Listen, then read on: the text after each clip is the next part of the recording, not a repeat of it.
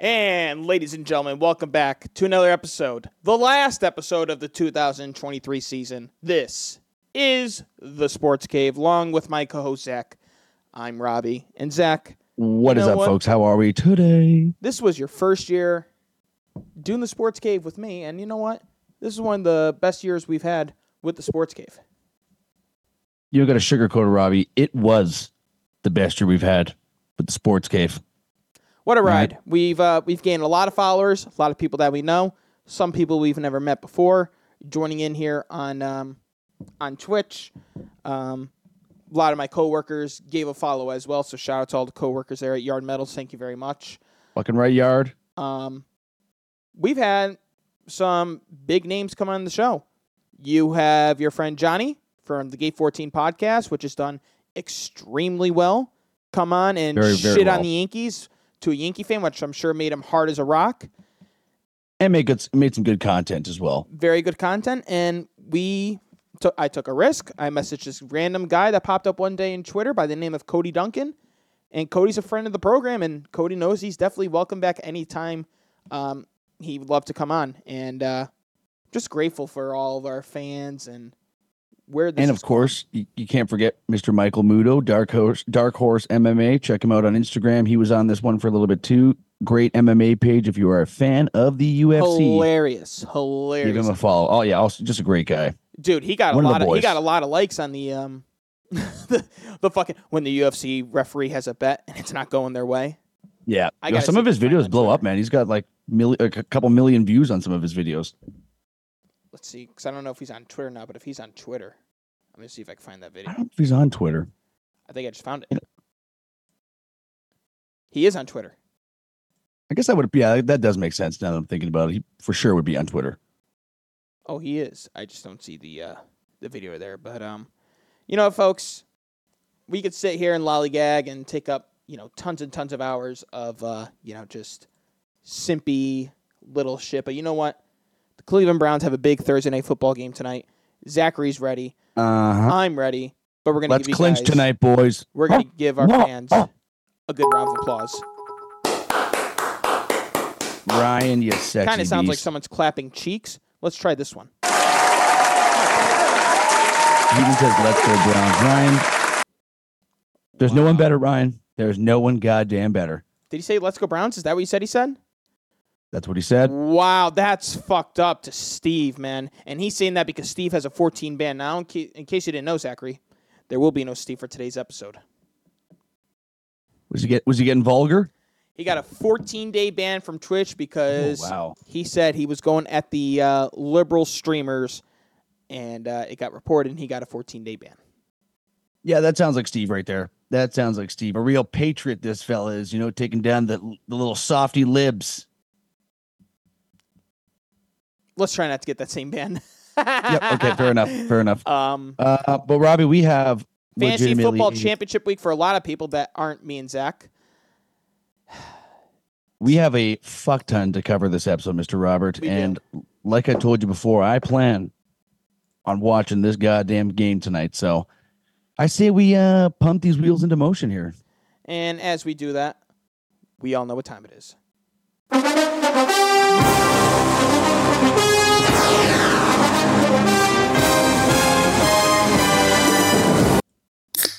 That's it, right? Happy Thursday, right there, Thursday. Folks.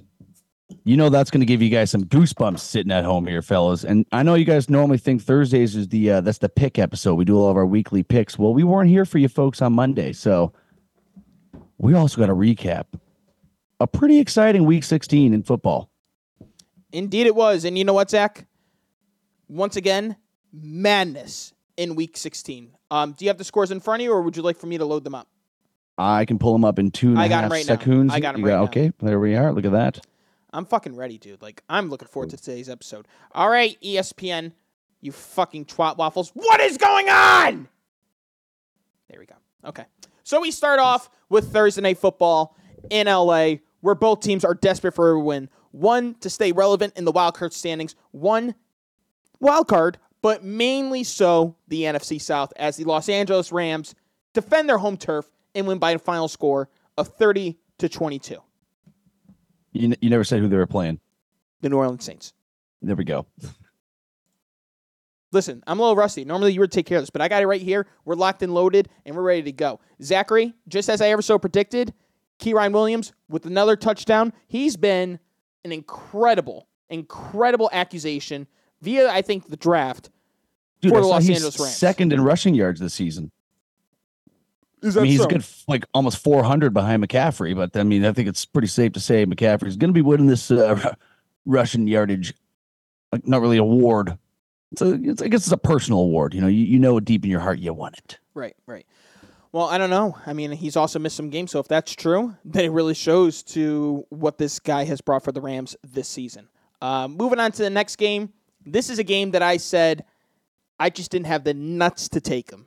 Part of me thought they were going to win. Surprising one. And I didn't have the nuts to do it. And not only did they win, they dominated. They mollywopped Mason them. Rudolph and the Pittsburgh Steelers obliterated Jake Browning and the Cincinnati Bengals by a final score of 34-11. Rudolph on 27 attempts completed 17 passes for 290 yards and 2 tutties. Najee had a pretty good game for his standards from what he's been this season and last season. 19 carries, 78 yards with a touchdown at Acrisure Stadium, better known as Heinz Field. And going into this game, the Bengals were 2.5-point favorites. So the Steelers are now 8-7, and Mike Tomlin's reputation of a winning coach is still there. Is still very much alive. And not only did the Steelers obliterate the Bengals in that game, but they also essentially kind of obliterated their chances of a playoff spot this year, Robbie.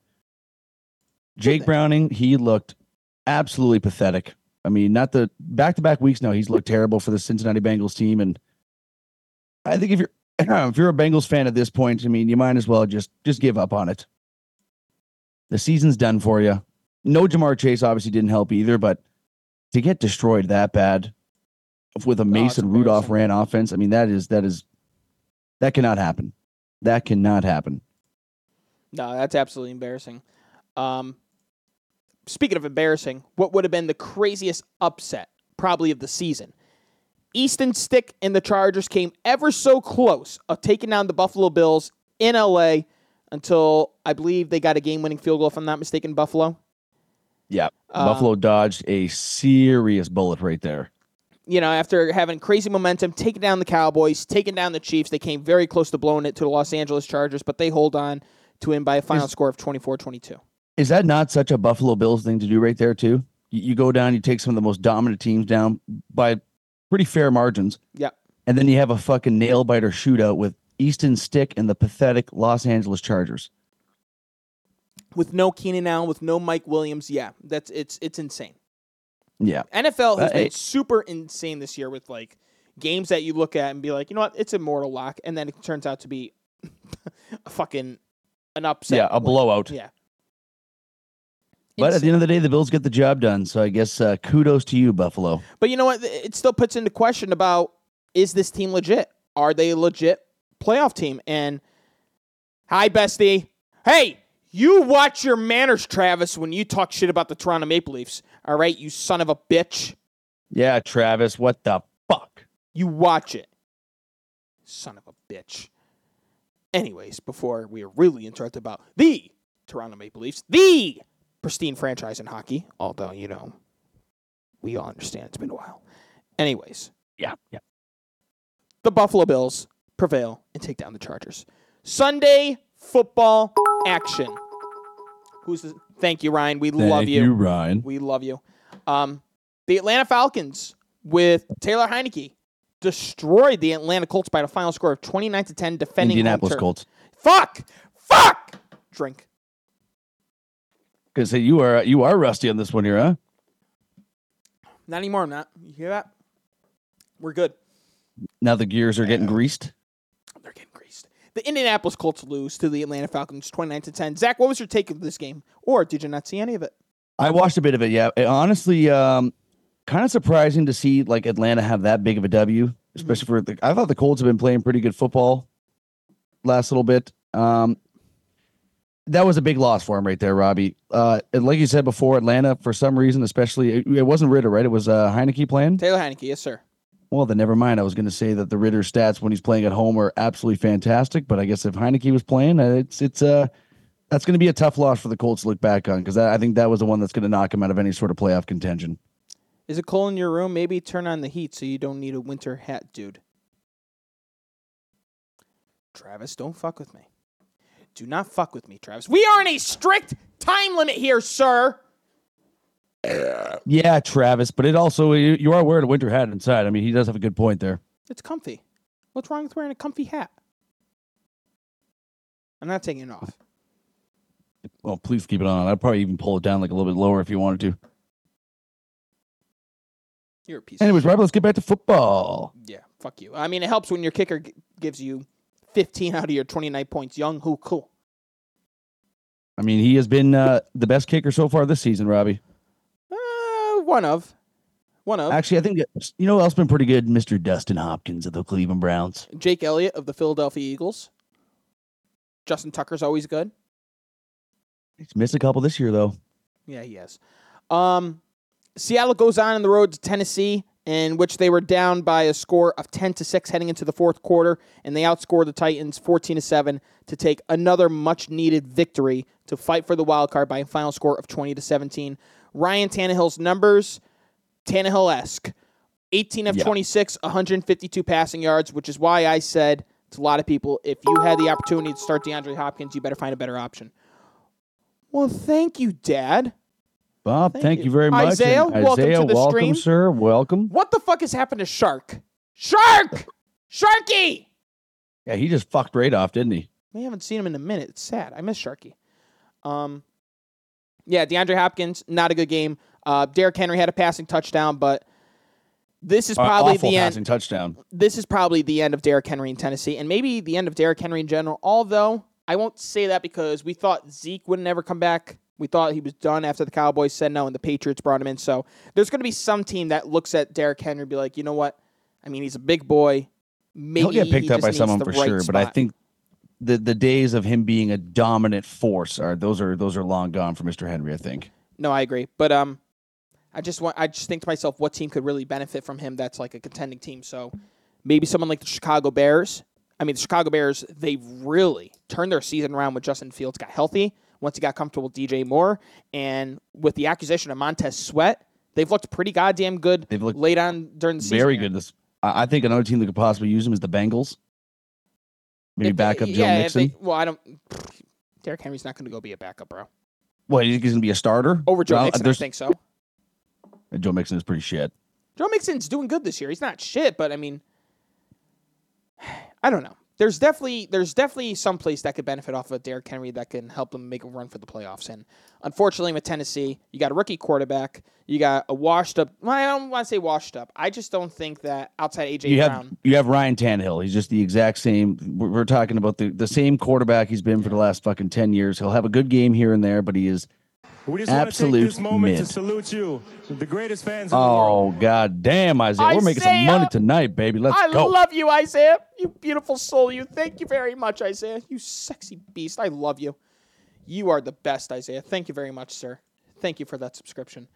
Yeah. Merry Christmas to us. It is. It is a very, very Merry Christmas. And I, by the way, hope everybody had a great, great Christmas with your family and friends.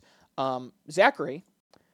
So Travis used to work at a pizza place, and his dad got him a pizza oven. And Ooh, very nice. it's charred, so it's kind of like a wood-fired pizza oven. Holy shit. The pizza was incredible, dude. Don't they cook it in like fucking 5 minutes? Dude? Very Those things quick. It's so goddamn hot. So if I'm not mistaken, it's like 15 to 20 minutes to preheat.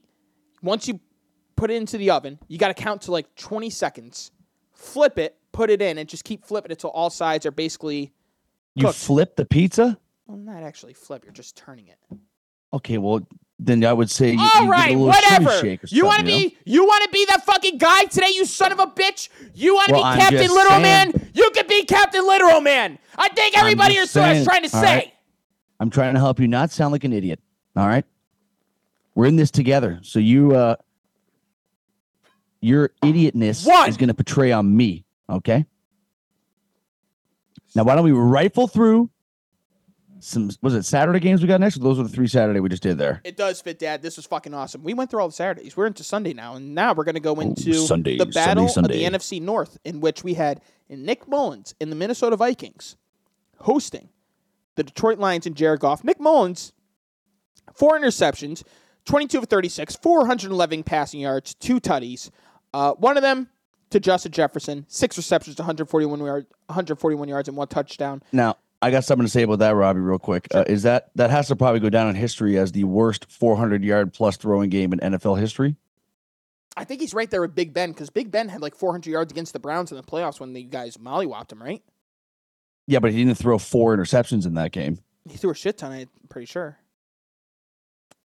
We'll say definitely one of. It's up there. It's got to be up there. Oh, yeah. And due to his poor performance, their rookie quarterback, which I sent you on Snapchat. Yeah, I forgot the fucking guy's name. I'm going to look it up here. And Bob does make a good point, too. No more Hawkinson. Tight end is done for the season in Minnesota. ACL and MCL. That's a full-blown knee right there. And that could affect most of next season, too. Who knows what his timetable could possibly be. And even when he comes back from that, that's a lot of damage to one knee to get surgically repaired at the same time. It's not going to be an easy one to come back from. No. Nick Mullins to the bench. They're going to start their rookie quarterback, Jaron Hill. I think they're just like in panic mode. They're trying to find any way possible to make the playoffs. And Kevin O'Connell, I think, is just going to bite him in the ass. I mean, I think their best out of the 3 was clearly Josh Dobbs. And I get that he had back-to-back bad weeks, but horrible games. But I can't disagree with you at this point. I mean, I think Dobbs always gave him a better chance to win than Nick Mullins and this rookie. Well, we'll have to see what this rookie has to offer here. So we don't know too much about him. What's going to happen here is if the rookie gets hurt like he did last time because he got concussed, is it Nick Mullins going in or is it Josh Dobbs? That's a very good question. I feel like they got to put the alopecia nightmare back in there, Robbie. I think give him a shot. You know, we know Josh Dobbs. The guy has the potential to just come out and look like a fucking Hall of Fame quarterback for a game, and then the next game he looks like me and you playing quarterback in the NFL. Hey, I said it before and I say it again. I think I'd be a very good quarterback. Well, you are very, very wrong about that. Well, I'm glad you went with that word because it sounded like you were going to say something else there. No, that was what I was going to say. That was what I was going to say. Did you see the thing with Dan Campbell? You're damn right I do. Oh, my God. You're damn right I do, Travis. Let me see if I can find it here. That's a 4-minute video. Is this the one here? This is the one. All right, so here's Dan Campbell after their incredible win. Which also made them clinch their NFC first North division title in, what was it, 30 years or first ever? Since 1993. 30 years. Damn. 30 fucking years. Here's Dan Campbell. Man. And there's a lot of you in here, right? The first collectively, man, we didn't know coming into this season, there's a lot of new guys, right? We had some core foundation. But, man, you find your new brothers, right? And you build from the ground up. And you've already developed through the core, which we did, man. We knew this wasn't going to be easy. You guys came in and earned it, and you've earned it all year. Give me the old guard up here right now. Come on, Dak. Decker. Come on, Dak. Come on, Germ. Tracy. The old guard.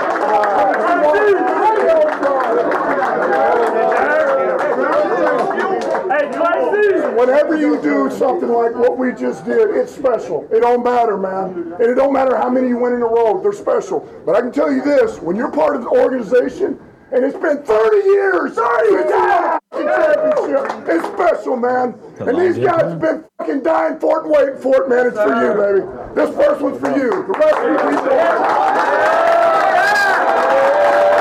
Man, enjoy, baby. Hey, this has been a long time coming, and it feels good. Hey, you know what? Now everybody fucking respects us, and everybody better fucking fear us. No doubt. Let's go, Lions on 3. 1, 2, 3, Lions! Awesome. And that's one man I think I would run through a block wall for right there, Mr. Dan Campbell. Now, in case you didn't know, because I knew this a while ago, Zachary just learned about, I think today, about Dan Campbell's tenure with the Lions as the tight end. He was a part of the 0-16 Detroit Lions team in 2008. You can't tell me that when he took the job he knew what he was getting himself into. And the way he turned this franchise around in a short period of time where they moved on from Matthew Stafford, when everyone's given up on Jared Goff, and to find some of the key additions that they did, like Penny Sewell, Aiden Hutchinson. They took a chance with Jahmyr Gibbs in the first round this year when I thought, not a good look. It's a great look now. He looks fantastic. Look. And he looks better than Bijan Robinson's look this year, in my opinion. To find Amon-Ra St. Brown late rounds like they did, to move on from TJ Hawkinson and have the faith that they had in Sam Laporta. This team, the way they've rebounded, is damn near Hollywood. 30 years of dog shit performance to now NFC North champions with home field advantage temporarily, depending on the circumstances. Yeah. First playoff home game in who knows how long. Congratulations. It was a pretty cool video to see that fucking, I think it was one of the linemen. I think it was actually the guy that was in that video there who has been on this team since, I think it was his entire career. It's like 8 or 9 years. And he was crying after the game. I'm like, that it's a cool video to see. It obviously means a lot to these guys. They've been for lack of better words, they've been an absolute dog shit football team ever since I become a fan of football. Yeah. But I'm happy to see them doing well. I'm happy to see Detroit picking up. We'll see what they do in the playoffs, though, because we know that the defense is definitely a big question mark for them. You know what, Kaylee? I'm going to look that up right now because she goes, I don't believe it was the NFC North they were in. Yeah, because I heard that this is the first time they've ever won the NFC North Division title, so I think she might be right on this one. And she is correct because it used to be the NFC Central, where they went 10-6, and below them were the 9-7 Vikings and Packers, the 7-9 Chicago Bears, and the 5-11 Tampa Bay Buccaneers. Bam. Incredible. What an amazing story to such a dog shit franchise for all these years. Yeah. Congratulations. This is something Detroit fans deserve. Yep. You can't hate Dan Campbell. If you hate Dan Campbell, then you're just one of those fucking haters that sips on the fucking If you hate Dan Campbell, then you hate football. You do. Because that man is the epitome of American football. Agreed. Here we go. Following game. When they were up 27-7 at halftime, the New York Jets almost did what the Jets do. But they come back on a game-winning kick with Zierlein with 5 seconds left and win the game against Washington 30-28. Washington falls to 4-11 on the year. In the middle of the game, they elected to make the change from Sam Howell to Jacoby Brissett. Jacoby Brissett will be starting this week.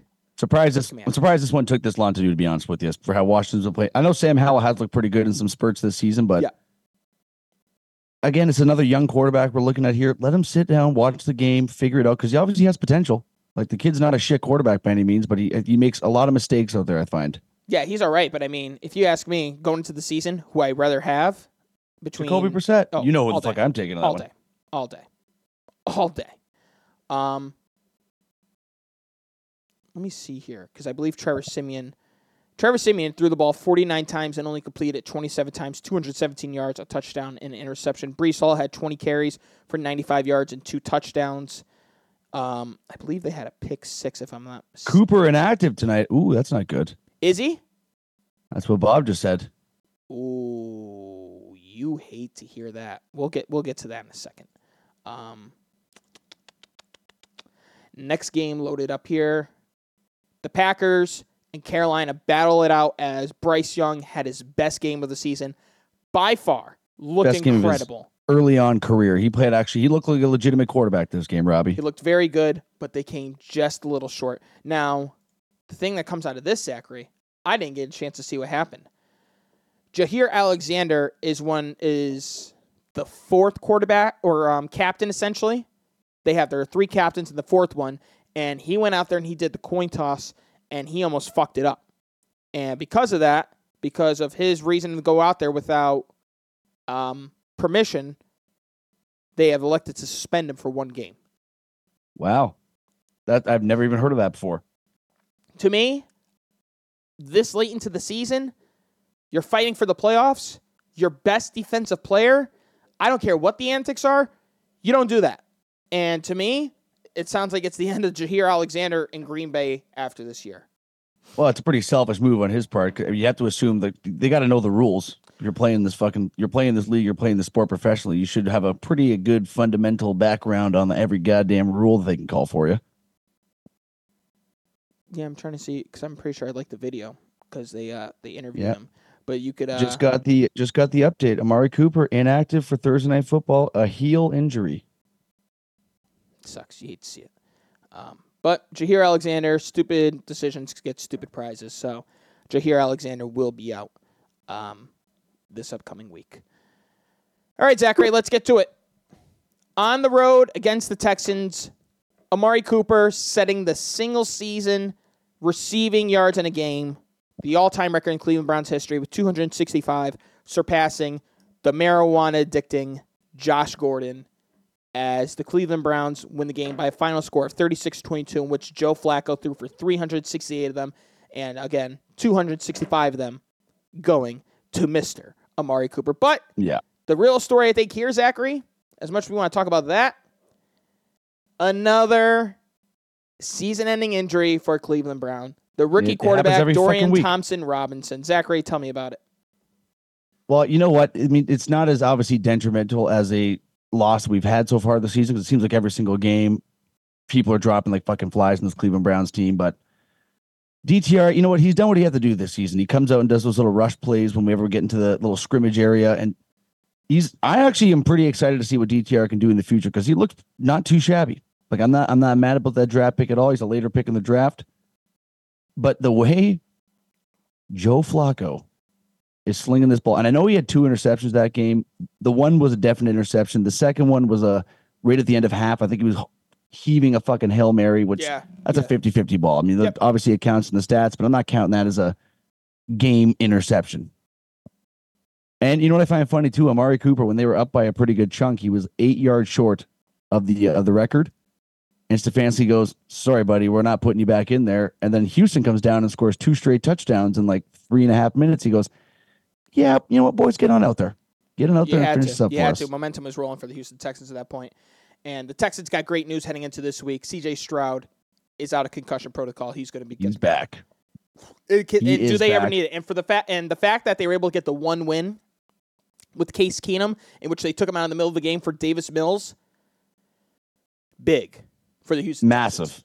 Massive. The one thing I will say about this game, Robbie, that I before this game started, I was sitting thinking to myself, I'm like, you see, like, all these teams are doing big plays, like 65-yard throws. I'm like, I don't think I've ever in my life seen a Browns fucking throw for 50-plus yards where someone's catching it. The first play of the game, Cooper has like a 70-yard catch.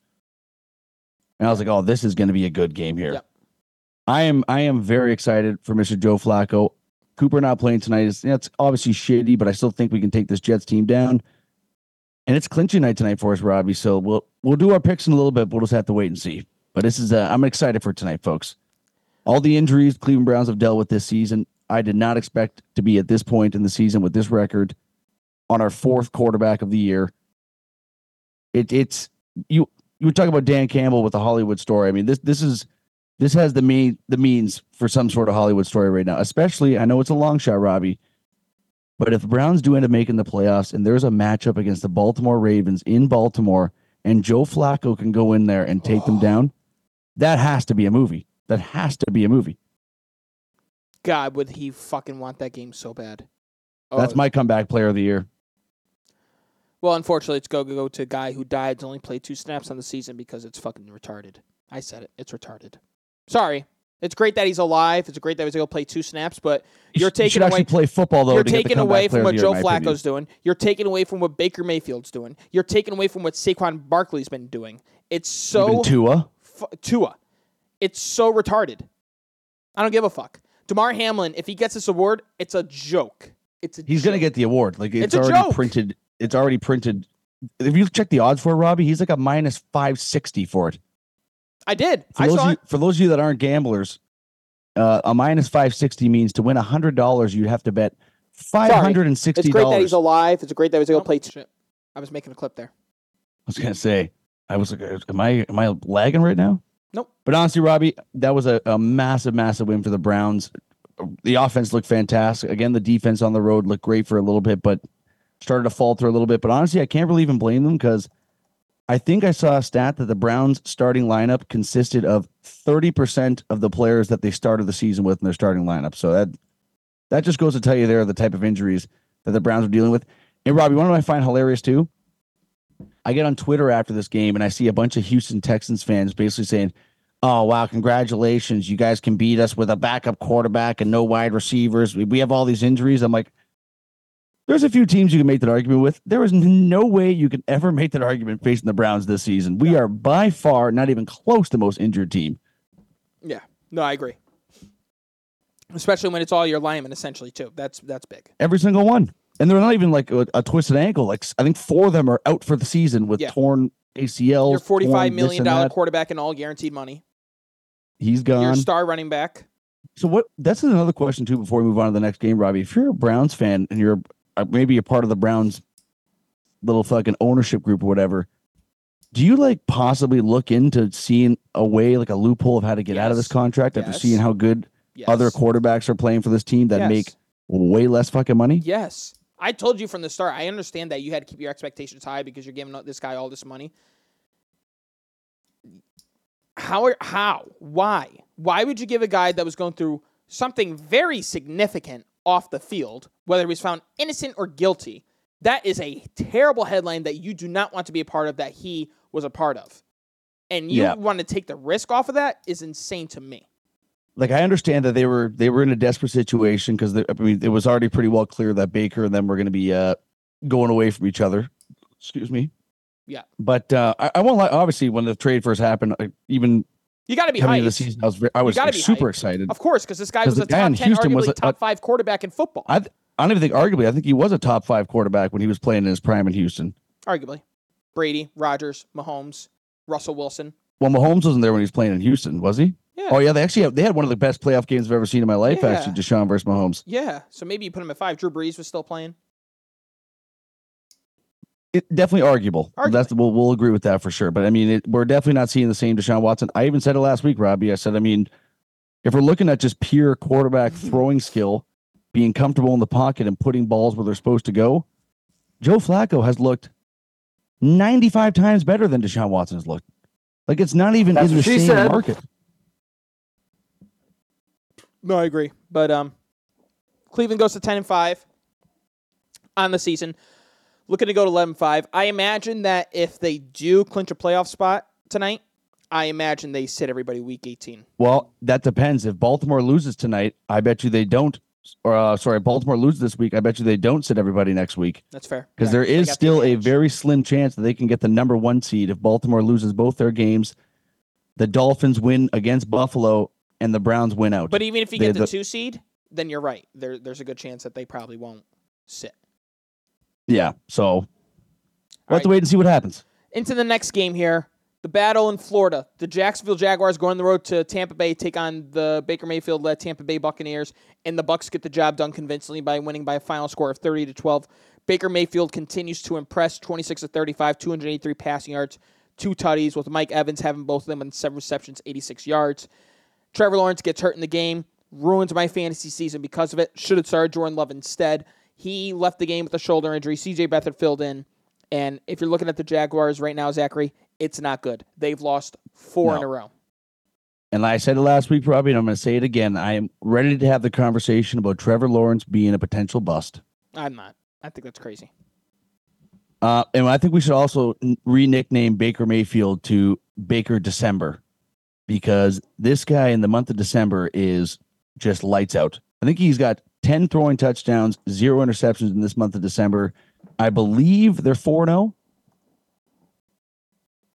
I could be very wrong about that. Let me pull them up.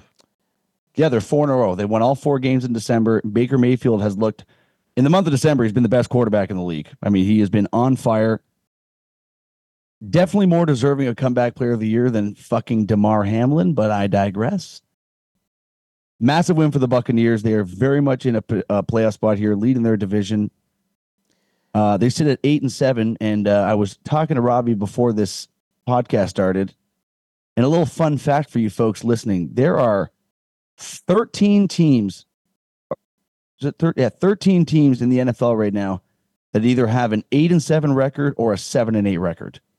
It's insane. So, that is ridiculous. Ridiculous. while the Jaguars have dropped 4 games in a row, fallen to 8-7, the Buccaneers have won 8 in a row, bring them to 8-7. 4 in a row. 4 in a row, excuse me. Did I say 8 in a row? You said 8 in a row. Holy shit. Drink! Holy shit. I'm off. Wow. 4 in a row, excuse me. Those victories have come against the Carolina Panthers in a close one, 21-18. At Atlanta, 29-25. At Green Bay, 34-20, giving Matt LaFleur his first career loss in the month of December as a head coach, and then against the Jacksonville Jaguars. And also the first perfect passer rating from a opposing quarterback at Lambeau Field. Yes. I'll tell you what. I think the Tampa Bay Buccaneers got to give this guy not one more year. I think they got to give him a contract I think you sign him. You ink him up because the guy's obviously playing with a chip on his shoulder, Robbie. As a Browns fan, we definitely did not treat him well. No Me shit. being one of the guys that didn't treat him well. You treat him like dog shit. And I can genuinely say this. I am ecstatic with how he's doing with Tampa Bay because I know he had a little bit of a run around there. Played for a few teams, didn't really fit in there, I guess we can say. But it seems like he's a perfect match for this Buccaneers team, and he has proven it, man. The guy he's finding his form, he's getting his confidence back, and he's slinging that fucking ball. Stroke that shit, cuzzo. Anyways, Chicago Bears win by a final score 27-16 against the Arizona Cardinals. Justin Fields throws for a touchdown.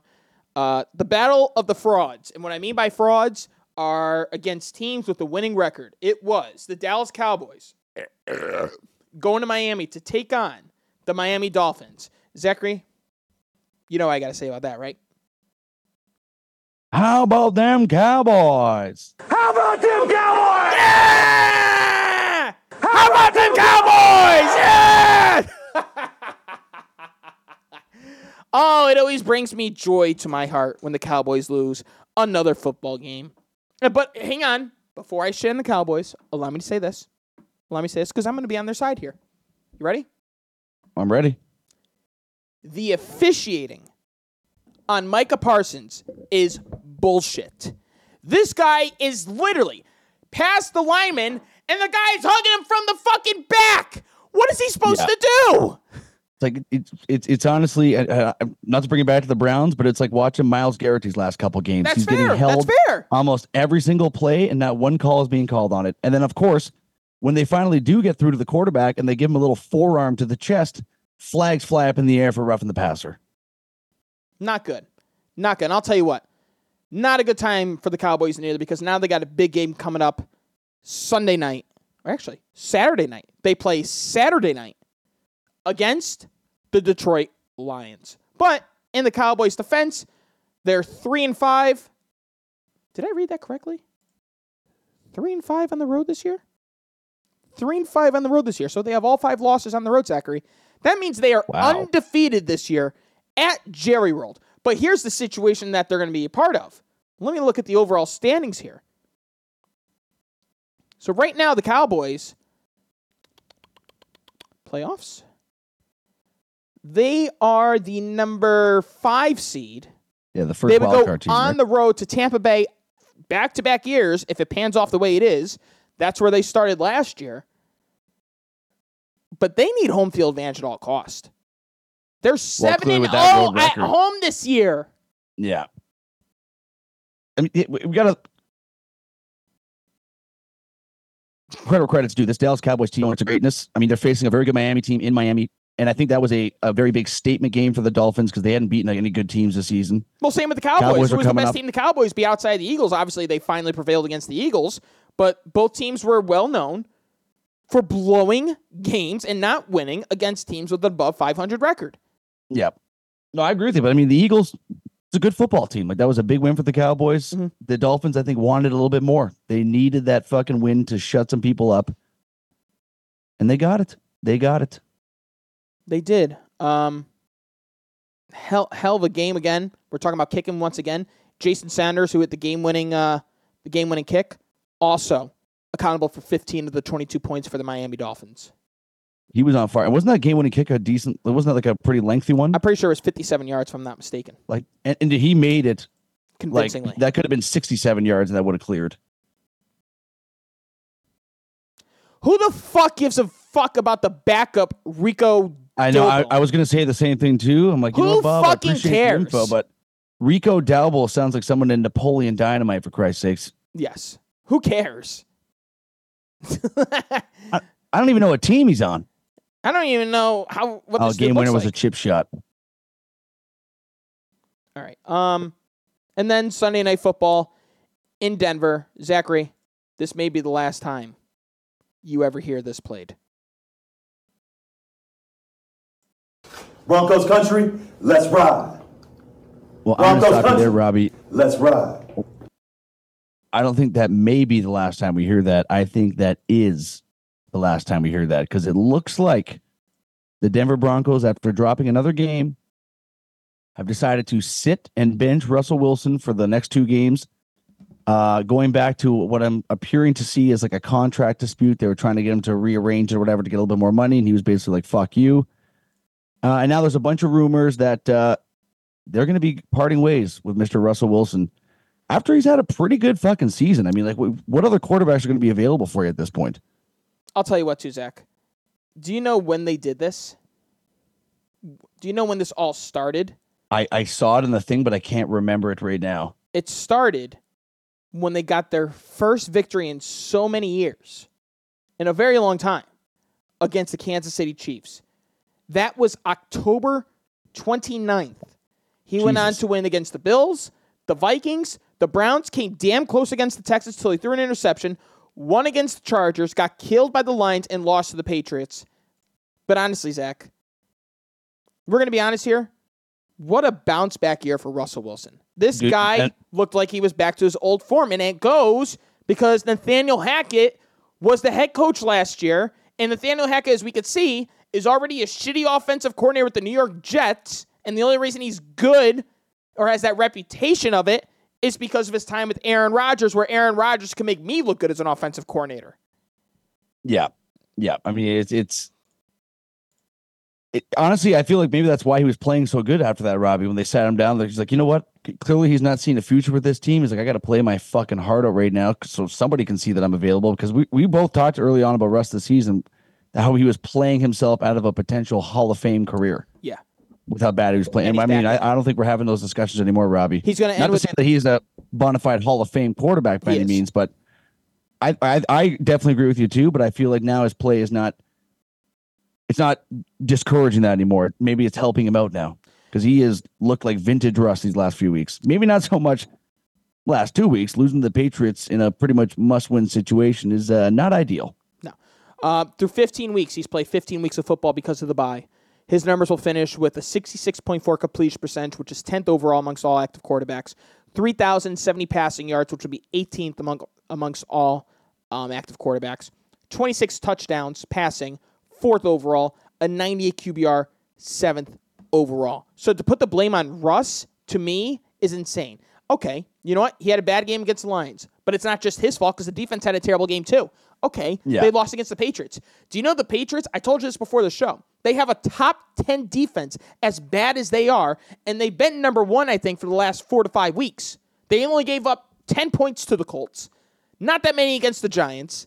Let me look at the Patriots last X amount of games. Hold on a sec. Defensively, the Patriots have been good. Crazy to say, isn't it, Zach? That is pretty crazy to say. Will this fucking computer accept when I'm trying to go back? Also would like to just point out, Robbie, we are 1 hour away from kickoff. We are. We're going to get through it, Zachary. We're going to get through this. Well, I'm just time management. Time management. I'm doing the best I can. Bob is saying that Wilson's stats are comparable to Mahomes, if you remember correctly. And yes, they are. I'm pretty sure I did see that as well, too. They are. So, sorry. Here are the Patriots numbers. So, they gave up 10 against the Colts, 10 against the Giants, 6 against the Chargers, 18 to the Steelers, 27 to the Chiefs, and 23 to the Broncos. That's not a lot of points. Yeah, I mean, against the Chiefs, too. I mean, that's a team that's supposed to score points anyway. So for that only being 27 is a decent amount, but they're doing their job. I mean, I guess not really doing their job, because I feel like Patriots should be losing out this season. But hey, I mean, the second Bill Belichick heard that they were going to be parting ways and all that shit came out, I think it's the exact same thing with Russell Wilson being told he's going to be sat. It's like, well, now I got to show these motherfuckers what they're missing. I think it's insane what the Broncos are doing here, and it goes to show why they're a joke of an organization outside of John Elway and Peyton Manning with the quarterback position. I mean, Jay Cutler Do fucking you know left who them else for a is, reason. speaking of stats being comparable, do you know who else's stats are very comparable this season? Who's that? The MVP frontrunner, Lamar Jackson, Yeah. and Tampa Bay Buccaneers quarterback, Baker Mayfield, except if we're looking at just the pure quarterback stats of the throwing and the passing yards, Yeah. I think Baker has about 9 or 8 more throwing touchdowns than Lamar Jackson. Yeah. Yeah, it's So insane. I why is he the front runner? Like, don't know. I understand he has that multifaceted game to him, but to me, this makes no sense at all. Agreed. Okay, let's get through the Christmas Day games. The Raiders go on to Kansas City to stun the Kansas City Chiefs 20-14, completely dumbfounded by the way the Chiefs performed that day. They were all terrible. Every single one outside the defense. The defense did their job. Mahomes was terrible. The running game was terrible. Kelsey was terrible. Terrible performance offensively against a dog shit Las Vegas Raiders team. And it goes back to what I say. I think that Taylor Swift pussy's got a little bit of bad juice in there right now because ever since Travis Kelce been getting those steady twig blowjobs, he has not looked like Travis Kelce, Mr. Robert. No, he has not. And I'm definitely going to clip that because that is fucking hilarious that you said that. Dumbfounded by the way the Chiefs performed. Not looking good. No. Shark, we were talking about you about 15 minutes ago. Wonder where the hell has fucking Shark been? I wish it was a Flacco Shark, but you know what? We might tape a 15 over it for tonight because Joe is going to have a game. No Cooper, though. Yep, not looking good. Unfortunately for the Chiefs, another loss, and they go a little bit further down because I believe the Dolphins have the 2 seed. They have the 3 seed, and I believe they're going to be battling with the 4 seed with the Indianapolis Colts, right? I think they have the AFC North right now. Jaguars. Is it the Jags? All right, so they're battling with the Jags. They should be able to do better than the Jags. I hope the Jags keep the 4 seed and Browns keep 5th because we are going to obliterate the Jaguars when we play them in the first round. That's fair. The Philadelphia Eagles survive against the Tommy DeVito / Tyrod Taylor New York Giants. It's been confirmed that Tyrod Taylor will start over Tommy DeVito, which I think is stupid. I think DeVito's looked pretty good. He's looked way better than fucking any quarterback in New York this year. He's been the best quarterback in New York this year. He's been better than Aaron Rodgers because it lasted 4 snaps. He's been better than Zach Wilson. He's been better than Tim Boyle. Better than Trevor Siemian. Better than Daniel Jones, who you gave $40 million to. Better than Tyrod Taylor. So now it's just like, all right, Buffalo's we part know. of New York too. Oh, okay. Whatever. No, fuck you. The metro fucking politan area. Fuck you. All right? Anyways, I mean, he's had games where he has looked better than Josh Allen, believe it or not. Anyways, Tyrod Taylor is injury prone. So, unfortunately, if something happens, he'll be right back in there. But the Giants... Hope no one punctures his lung this time. The Giants got kind of screwed in that game after completing a decent catch by Darren Waller inside of the sidelines. It took forever for the referees to bring the ball to the middle of the field, so Saquon had to grab the ball, rush it over where they had at least 3 to 4 seconds left. Then, Tyrod Taylor, as he goes to throw the football, you could see Saquon getting pushed out, and there's no flag as they intercept the ball, and that was the game. Terrible officiating cost the Giants a potential crazy victory, but we'll never know. And the Eagles have been getting these calls all year. Like they just feed off these fucking shit calls. Push, and terrible officiating are the reason why the Eagles have the record they do. It's fair. Oh, and I guess we should probably note that Jalen Hurts, that game, did in fact pass Cam Newton to set the NFL single-season record for most rushing touchdowns by a quarterback at 15. But the difference is Cam Newton actually rushed his touchdowns in, whereas Jalen Hurts has 7,000 pounds of pure fucking beef and goddamn liver pushing him in from his rear end into the end zone. Yeah, and it's funny because Jason Kelsey said in his podcast, he told DeAndre Swift, I'm sorry, brother, you know what we're doing here. It just is what it is. All right, I called it. Did I not call it, Zachary? Did I not fucking call it? Give me my fucking siren. Where is my siren? I called it, and boy, was I right, but I didn't expect it to go down like this. The 49ers lose against the Baltimore Ravens. They get mollywopped 33-19 off of a terrible, terrible performance by Brock Purdy, which has knocked him out of the MVP conversation, essentially. In the beginning, though, it looked like it was going to go in the Niners' favor with the referee tripping Lamar Jackson in the end zone for a safety. And it's funny you say that, too, because I saw that the San Francisco 49ers, I think they've had 4 quarterbacks that they faced, and then the next week after that, the quarterback has a season-ending injury. So hopefully Lamar Jackson didn't pull or, do a little tear in that little play there, because that was ridiculous. The ref was even laughing as he was going down. Yeah, he was. That's going to be a meme forever. But, Robbie, you were definitely right about this one, and I think we have to start having the discussion of the Baltimore Ravens being the best team in the league this year. I told you that to me it was almost convincing that whether it's the Cowboys, whether it's the Eagles, whether it's the Niners, they're going to be the Super Bowl champions because the AFC doesn't have much competition. I better start respecting the fact that Lamar Jackson only has 1 career loss against the NFC. If the Baltimore Ravens make it to the Super Bowl, how could they not be the favorites? The defense is immaculate. Lamar Jackson's finding ways to win football games without multiple running backs, as Dobbins is hurt, Mitchell got hurt, and Mark Andrews is hurt. Did Gus Edwards get hurt? I thought he was done for the season too. No, I don't think he is because he was playing Monday night, so I don't think Gus Edwards is. Well, false alarm. False alarm for sure. Be careful. Never know. And his receivers, Zay Flowers and Rashad Bateman dropping passes consistently. He finds a way to win football games, but this Ravens team is good because of the way they've been good throughout their history. They're a luxurious defense. Roquan Smith, Patrick Queen, Kyle Hamilton, amongst company. Kyle Van Noy, I think, has 7.5 sacks this year, which is a career high, and he's had a pretty successful career with the New England Patriots. Pretty good with the Chargers. Then he came back to the Patriots, was even better, and now he's killing it with the Ravens. Look out for the Baltimore Ravens. But Zachary, like you said, we're over an hour into this. Let's go into our Week 17 live picks. You know what it is, folks. It is Thursday Night Football tonight. It's also Thirsty Thursday. I didn't grab enough beers. I might have to go grab another beer. This is beer number 3. Cheers to all my homies out there. Cleveland Browns, 7-1 at home, facing the worst offense in NFL. The New York Jets and Trevor Siemian taking on the Cleveland Browns. Tickets go as low as $220 as of right now. It will be 37 degrees and cloudy. The Browns are 6.5-point favorites. In case you didn't know, Zachary, head coach Robert Saleh, Mitchell, not Edwards. Thank you. Thank you, Kaylee. Robert Saleh says he has 0 regrets about not bringing in Joe Flacco after Joe Flacco came out and openly said that he called the Jets and he was interested. He said, no, thank you. We're all good. And boy, did they fuck up. So that's full of shit. Joe Flacco will be saying this to them as the Cleveland Browns win tonight. Fuck your life. Bing bang.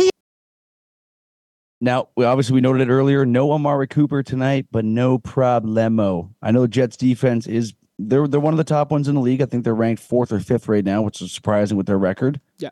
But as Robbie said, their offense is horrendous. I know Cleveland has a lot of injuries to their defense, but Cleveland's defense at home, with whoever the hell they put out there, just seems to thrive. I'm taking the Browns in this one convincingly. LeBron, who are you taking to win this game? That's like Cleveland for LeBron. Yeah, it sounds like Cleveland. Come on, man. That's too easy. You're right, LeBron. It will be too easy tonight, as the Jets will lose against the Cleveland Browns. Now, do me a favor. Take it easy on Steve. I'm not going to say no. Steve wants him to lose. He doesn't want to win right now. I know, but you're still the type of person to talk shit. I think that's more you. All right? I might throw a couple blunders out there to him, but I think Steve's a grown man. Shark says 24-3. Low scoring game, 24-3. I mean, the over-under right now is at 33.5, so I guess take the under Shark's advisory. Not ours. Still don't have my mortal lock. I'm not going to take the Browns -6.5. I won't do it. If Cooper was playing after the week he had last week, I'd be more inclined to do it. But the way Elijah Moore has been dropping balls left, right, and fucking But I'll tell you what, Zachary. I have a hard time believing he's going to be doing that tonight. It's revenge game for him as well. You didn't want me as your wide receiver to go along with this quarterback? Look out, Jets Nation. Look out. Maybe we have a new Browns receiving record happening tonight. I doubt that. Anyways, let's move on to the one lonesome Saturday game as the Dallas Cowboys host the Detroit Lions. The Cowboys are 5.5-point favorites. You know, part of me, if I didn't see this earlier, probably would think about taking the Lions plus 5.5 as a mortal lock. But with the Cowboys being 7-0 at home, that means they've beaten the Eagles at home. They've beaten everybody that's ever stepped into Jerry World this season. Dak Prescott, a lot of people saying, could get a $55 to $60 million contract extension at the end of this year, which, by the way, I think Jerry Jones will be making a huge mistake. Yeah.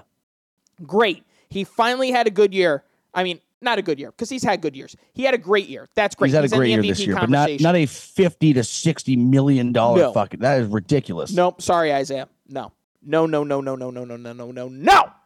I think Isaiah would even agree with us on that. That's a lot of money to spend on the quarterback. I'll tell you right now. Hey, Siri, call Isaiah Strong. We're going to find out. Well, as Robbie's Dad, doing you this, tell me, do you think Dak Prescott's worth $55 to $60 million a year? Remember, he's in his, I believe, lower 30s, I think. Here we go. Big time mistake. Isaiah, you're live on the Sports Cave as we have you for a phone special guest. Are you ready for this question? Yeah, sure. Bring it to me. Try to keep it safe. Try to keep within the TOS, the terms of service, please. Okay. Yeah, I'll do my best. All right. I mean, you could cuss, just, not your favorite word that you love to use. All right, buddy. Okay. If you were the general manager for the Dallas Cowboys, would you give Dak Prescott an extension that equates out to an average of $55 to $60 million a year? Yeah, of course. Yeah, of course. What do you mean? What do I mean? Why wouldn't you?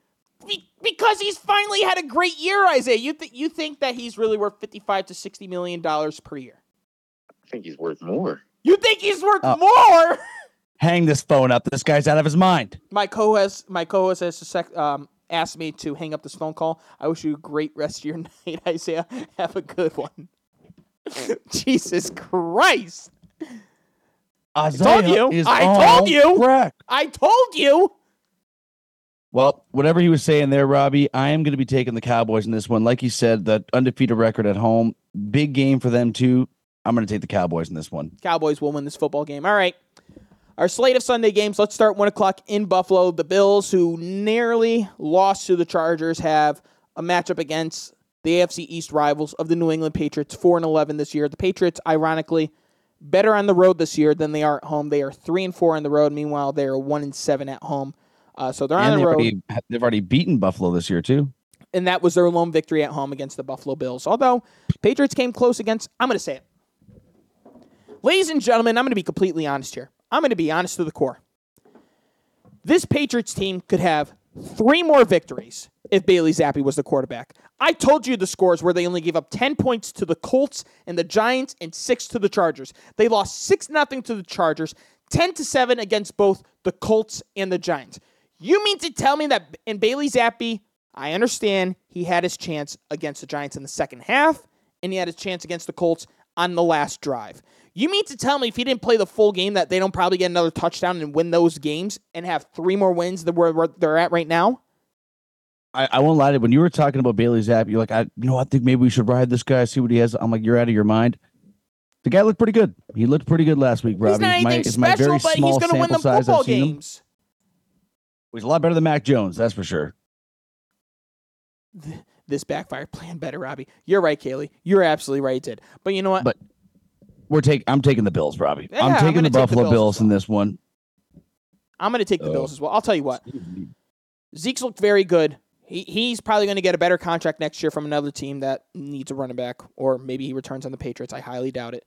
But the Patriots have a lot of things they got to look in this offseason because maybe Zappi's not all that bad. Maybe this is someone you ride with. Or now that we see that Russell Wilson is going to be available, maybe they try to get Russell Wilson. Maybe they try for Kirk Cousins. Maybe they try for Kyler Murray. They're going to have a high draft pick, so they can maybe make those decisions after the draft. Are they going to draft Caleb Williams if available? Drake May, Michael Penix, Bo Nix, Jalen Daniels, Marvin Harrison. It's so much, and they have $100 million to work with in the offseason as well. But the main thing I got to say right now, Robert Kraft, if you move on from Bill Belichick, then you got to be checked for some sort of dementia.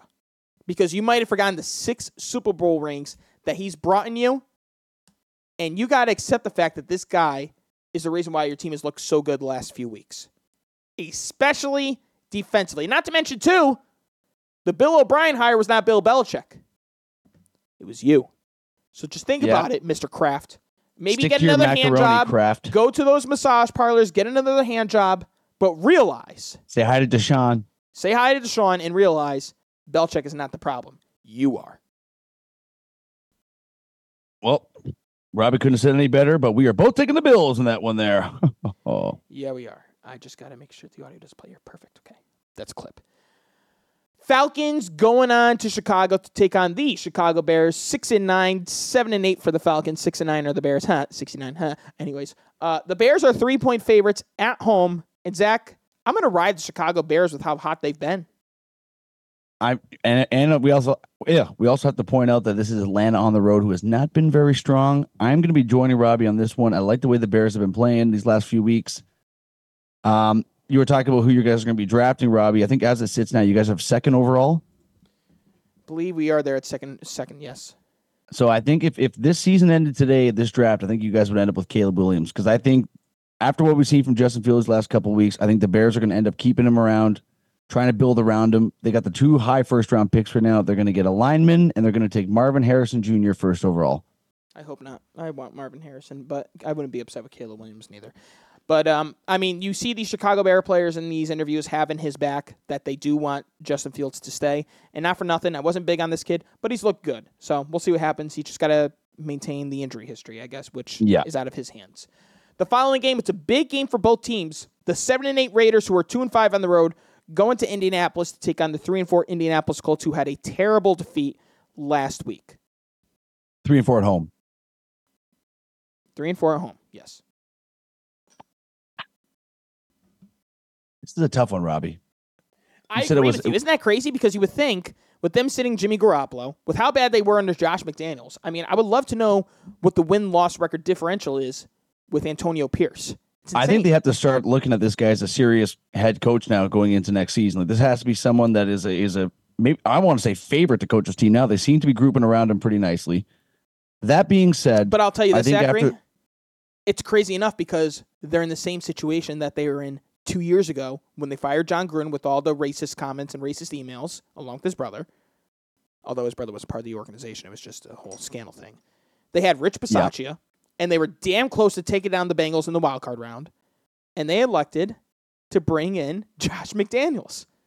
Did not work out. Ironically, there's reports they're probably going to bring back John Gruden. Oh, my God. What are we doing here? Go with the guy that's winning games for you right now, even though I'm going to make this pick right now, Robbie. He ain't going to win this one. Colts coming off that big loss. They need this W very bad in Indianapolis. I'm going with the Colts. Robbie, you keep talking about this pick real quick. I got to piss my pants. I'll be back in 30 seconds. You got to start bringing like a funnel or something, man. I know. I should just start peeing in like a bottle or something off camera. Before the show? I forgot to today. Oh, my fucking God. How can you forget? 30 seconds. 30 seconds. That's something that is that's amateur shit right there. It's very easy to remember. Take that piss before the show. And there he goes, supporting a rapist of a quarterback. Oh, I said the word. Anyways, like he said, Gardner Minshew, they didn't have Michael Pittman either. Let's not forget. I think it was the day before or it was the day of. It was one, two. I think it was the day before when they landed off the plane that he started experiencing the same concussion-like symptoms after he was taken off the concussion protocol. Started experiencing the same symptoms. So they were without Michael Pittman, who, by the way, I believe is also a free agent after this year and is someone that should be highly regarded right there with T. Higgins and Mike Evans. Ultimately, I think the Buccaneers are going to have to twist their wrist and bring back Mike Evans. How do you not? The guy is a Hall of Famer, no doubt. But they're going on the Colts here. Jonathan Taylor's back. Michael Pittman will be back against the Las Vegas Raiders. And it's easy for me to pick the Indianapolis Colts along with Zach Roden. I'm back. What was that? We're taking the Colts. We both are. Yes, sir. Okay, yes, the Rams going to New York to take on the New York Giants with Tyrod Taylor, as their starting quarterback. Rams are riding high, although the Giants defense has looked pretty good. By the way, they are 3-3 at home, so they are at a 500 record. But I think they would stand a better chance, ironically, with Tommy DeVito. I'm going with the Rams. I'm going to make this one short and sweet for you, Robbie, right there. Dad says you need to start wearing Depends. Sorry, Bob. If I was as old as you, I'd probably be wearing Depends. But I'm following you on this one, Robbie. The Rams are gonna win this game. I agree with you. I think DeVito would give them a better shot to win. But even if he was playing, the Rams have been very hot lately. I'm gonna be riding the Los Angeles Rams. All right. Philadelphia is hosting the Arizona Cardinals. Philadelphia's kind of looked really shitty the last couple Terrible. weeks. Let's not forget a pick six by the Giants kept them in, as we failed to mention, and a Darius Slayton 70-yard touchdown reception. But the Cardinals, everything is just not hitting right. Kyler Murray is probably going to be out the door. I'm going to go with the Philadelphia Eagles win this game. -11, don't feel safe taking it. No, that's definitely not a -11 game right there. That's a big spread right there. But I'm going to take the Eagles too. I think they've looked. It's kind of true with what fucking Bosa said when San Fran took them down for their first loss of the season. He's like, we just gave the entire league a blueprint of how to beat this team, and it seems like he did because they have been loss after loss after loss. But this is a week, I think, where they get back into Philadelphia Eagle form. The offense obviously has a lot of weapons on it. I'm so happy that Jalen Hurts has looked like shit these last couple weeks because if he would have won MVP this year, I would have been fucking furious. But with that being said, the Eagles are going to win this game. Okay. By the way, while you're gone, you're supporting rapist jersey. I said that. All right. Anyways, the battle of the NFC South. Will the Buccaneers end their hopes, or will they stay alive? To me, Zachary, this is a must-watch game. Live at Raymond James Stadium, Tampa, Florida. The Tampa Bay Buccaneers hosting the New Orleans Saints in what is a massive, massive game for both teams. Derek Carr and the Saints facing off against Tampa Bay and Baker Mayfield. The battle of Baker Mayfield, who they acquired, and Derek Carr, who they acquired. And the winner of this game, Zachary, for me, Tampa Bay at home. But I do not feel confident taking them the -2.5 as my mortal lock. That is my pick. I'll tell you one thing right now, Robbie. I'm looking at this game, and the date of this game is December 31st. We know what Baker Mayfield is in December. He is Mr. December. Baker December. We need some echo on this bitch. You're really hyping up. I like you when you talk like that. Baker December. And Mr. December is going to keep this motherfucker going because my mortal lock Whoa! is the Tampa Bay Buccaneers -2.5. And I don't even give a flying fuck what Baker Mayfield over-under is. You can toss his fucking over in that bitch while you're at it too. You heard it here first, Zachary, and the listeners of the Sports Cave. I don't know why I said Zachary. You heard it here first, the Sports Cave listeners. Zach Roden is taking the Tampa Bay Buccaneers -2.5 and the over of passing yards for Baker Mayfield against the New Orleans Saints. You heard it here first. If it's under 270. Well, because I'm like, I mean, he's had a good few weeks. What if it's like 287 yards? It's a lot of throwing yards. You know what? Fuck it. I don't give a shit ball sack. But what if it's 295.5?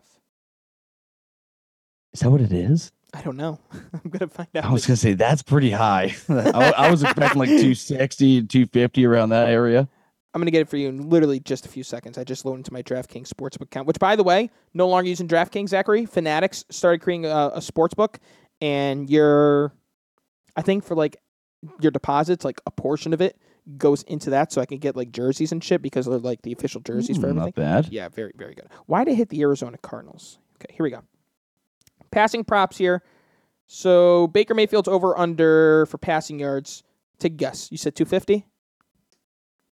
I'm going to say 247.5. 233.5. Where Derek Carr's 240. My God. Boom, boom, boom, boom. Hammer that shit, huh? Hammer, hammer, hammer, hammer. All right. Well, this next one is my mortal lock. The San Francisco 49ers are on the road against the Washington Commanders, who are 1-5. They're 12.5 point favorites. That's too little. They're going to bounce back. They're going to fucking rip some assholes apart. And they're going to butt fuck the living shit out of the goddamn Washington Commanders. Hold up.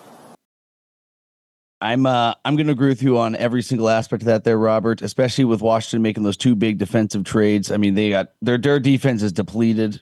They're San Fran coming off that big embarrassing loss. Brock Purdy's worst game of his career. Expect him to be a lot better, especially against this absolute terrible Washington Commanders defense.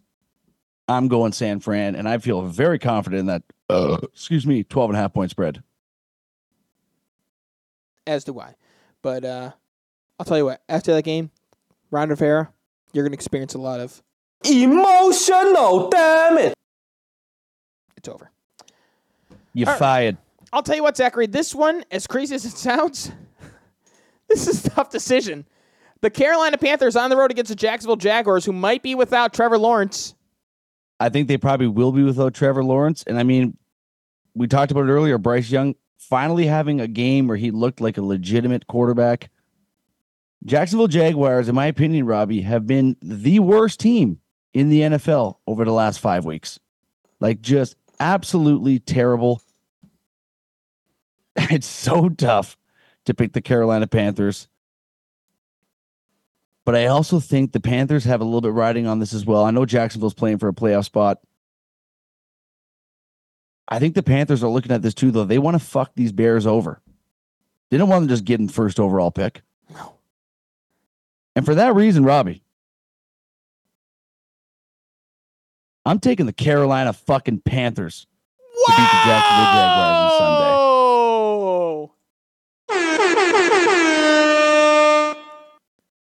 Clipping that, Zachary. That's a very, very hot take there that we're going to see. Well, let's see how this one pans out there. What's the line from Dodgeball? Which one are you talking about? Like towards the end. Oh, it's a bold strategy, Cod. We'll just have to see if it pans out for him. We'll see how it pans out for you, Zachary. But for me, like you said, I fall into that trap twice, and I've learned not to fall into that trap anymore. I'm taking the Jaguars. I don't care if it's CJ Beathard or Trevor Lawrence. You're goddamn right. You're right. I'm a pussy, but I'm also smart. Okay, next game here. Here we go. Big matchup. So now we got 2 big matchups that we got to look forward to, folks. The Baltimore Ravens are hosting the Miami Dolphins, but this could come at a cost because it looks like Miami's going to be without one of their better offensive weapons in Jalen Waddle. Yeah. Waddle didn't get that injury in last week's game. I mean, they still got Tyreek Hill obviously there, but as we saw with Baltimore playing the Ravens, Baltimore playing the 49ers last week, the Baltimore's defense is unbelievable. I know Tua's got a great arm. Brock Purdy's been one of the quote-unquote best quarterbacks in the league this year, but I think he's also had the easiest job of all time. That being said, I think this Ravens defense is too good. I think this Ravens team is the best in the league, and I think they're getting this job done at home. Say that again. I think the Ravens are the best team in the NFL this season. I thought you said defense. I thought you said defense. I thought that's what I heard. Damn it. Go on. I think the Ravens got this one, Robbie. Miami's beaten one good team this season, and it was last week. They're riding that high right now, but they are going to be dropped down back to reality when the Ravens plow through them in Baltimore. Yeah, I think a lot of teams are adapting to Tua's inability to throw a long ball, and they're trying to shut down Tyreek Hill any way possible. Are they also going to be able to stop Raheem Mostert or Devin Achane? Is to be determined. So I'm going to go with the Baltimore Ravens in this one convincingly as well. The following game, C.J. Stroud makes his return at home against the Houston Texans. Whether they have Will Levis or not, doesn't matter to me. Texans win this football game at home. Yep, make this one short and sweet, Robbie. I'm riding with you on that one. C.J. Stroud has been an electric quarterback this season. I know his receiving core is a bit depleted, but I'm taking the Texans in this one. I understand that Mason Rudolph had a great game last week. It's going to be a tough game when he goes to Seattle to face the 12th man on the field with that electric crowd in Seattle. I'm going with Seattle taking down the Pittsburgh Steelers. Yeah, I'm not counting Mason Rudolph. What the fuck? Eck one there. I'm not counting on Mason Rudolph to have 2 games like that back to back. That was a big one against the Bengals last week, but we know how those interdivisional matchups go. I will also be taking the Seahawks. This game means a lot to the Seahawks for their playoff implications, so I'm taking the Seahawks. Chargers, Easton Stick versus Jarrett Stidham against the Denver Broncos. I mean, it's a dog shit game, but I'm just going to take the home field team. I'm going to take the Denver Broncos to beat the Chargers. You know, Robbie, just to have some fun in this thing, I'll do it. take the Chargers. I'll take the shitty Chargers to beat the You are Broncos. fucking insane. Let's spice it up a little bit, you know? when you lose the Panthers and the Chargers pick, you're going to be feeling like this. I'm a dumbass. What if I win them? Then you're going to feel like you're amazing. All right. Bengals on the road against the Kansas City Chiefs. Chiefs are 7-point favorites. I'm taking the Chiefs all the way. It's a big bounce back for the Chiefs. They need a big W here. Jake Browning looked like shit last week. The Bengals defense is average at best. I'm also going with the Chiefs in this one too. This is Bilatti's game to lose. My other hometown. I think there's a moment you need a script. All right, Zachary. Last one. Sunday Night Football. There's no Monday Night Football because of the new year. Minnesota Vikings against Ryan's. Go, Pack, Go, Pack, go. Go, Pack, go! I'm taking the Green Bay Packers to go on the road and defeat the Minnesota Vikings, who are 2-5 at home, although the Packers are only 3-5. Well, Vikings quarterback is up in the air for this week. Or they have the rookie starting, but Hall. Who knows if he's going to last? Who knows what's going to happen? For those reasons, Jordan Love has actually turned out to be a decent quarterback this season. And we talked some shit about him, but he's up there in pretty much top 10 for every quarterback statistic this season. So you got to give him credit where credit's due. I'm riding with the Packers as well. Hell yeah, brother. All right, folks, before we move on to some NBA, this weekend is a big weekend in college football. We got Goddamn right a ton of bowl games coming up this weekend, as some of them have already been underway, going back to as far as last week. Here we go. So, I got them right here. You want me to go through them? yes, because I'm still scrolling. Yes. Friday, December 29th, tomorrow night, folks, Ohio State takes on Missouri. Question marks of who's even going to be playing for Ohio State right now, so I'm not exactly too confident in this one. We'll have to see what happens. As it looks now, Ohio State is a 3.5-point favorite as the number 7 seed facing number 9 in the Cotton Bowl, 8 p.m. tomorrow, folks. Let's see what happens. Well, I'm sure Kyle McCord obviously isn't going to play because he transferred to Syracuse. Marvin Harrison's probably not going to play. Yeah. Missouri, if they have everybody going, is it hard to potentially not take Missouri to pull off a major, major, major upset? The thing is I want to say it's hard, but Missouri's offense is so fucking atrocious. Yeah. And Ohio State's defense is pretty good. I feel like that no matter what they put out there offensively, if they get 6 points, they're going to win this game. So I'll be taking the Buckeyes. Well, Saturday, Florida State has something to prove. They could tell us that we were all wrong. But then again, how many people there's still 2 more games for you know what? No, you're right. You're right. Yeah, you want to do the big ones? Because I know we got go to the big ones. Notre Dame, go to the Oregon big State. ones here. Yeah. Florida and Georgia in the Orange Bowl in Miami at Hard Rock Stadium. Zach, I'm taking Georgia. I don't care if they're using their backups or whatever. Actually, I do care. Because you know what? If their quarterback for Florida State didn't get hurt, they're absolutely in. But because he did, you know what I mean? It's just... It's bullshit politics is what it is. And I'm not even here I can't wait for next year. I've been saying it for years, and it comes into fruition next year because Georgia should be in there, Florida State should be in there, Oregon should be in there, Ohio State should be in there. This would have been the year. This would have been the fucking best year to do it. There's so many good teams in that top 10, top 12. Let's see, because you know what? I'm looking right here. LSU's at 13, and they have the favorite for the Heisman. If it were to end, these would be the 12 teams in the playoffs here. From 12 up, Oklahoma, Ole Miss, Penn State, Missouri, Oregon, Ohio State, Georgia, Florida State, Alabama, Texas, Washington, Michigan. So obviously I'm an Ohio State fan, but you can't sit there and honestly tell me that there's not a chance Ohio State as a 7 seed, if there was that 12-team tournament, could go on a run and win this championship. They could. Who else was in the top 10 there? You said, was it Notre Dame, or they weren't in there, right? It was Oregon. Yep. Oregon's a great football team, too. You're not going to tell me they can't go on a run and possibly compete for a national championship? Right. I can't wait for it next year. I cannot wait for it. Agreed. But I am going to ride with you on this one, too. I'm taking Georgia as well. They are coming in at 20-point favorites as the lower seed. So. And speaking of the top 12, Ole Miss and Penn State, I'll take Penn State to win that one. I'm going to take, you know what? I'll take Penn State, too. Their offense is shit, but their defense is top-notch. All right. Here we go, folks.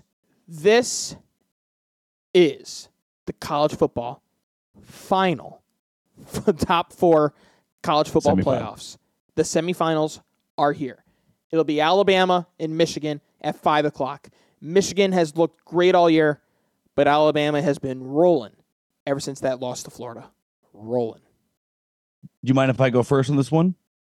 Give me some echo for this one. I have one word to say. Say it.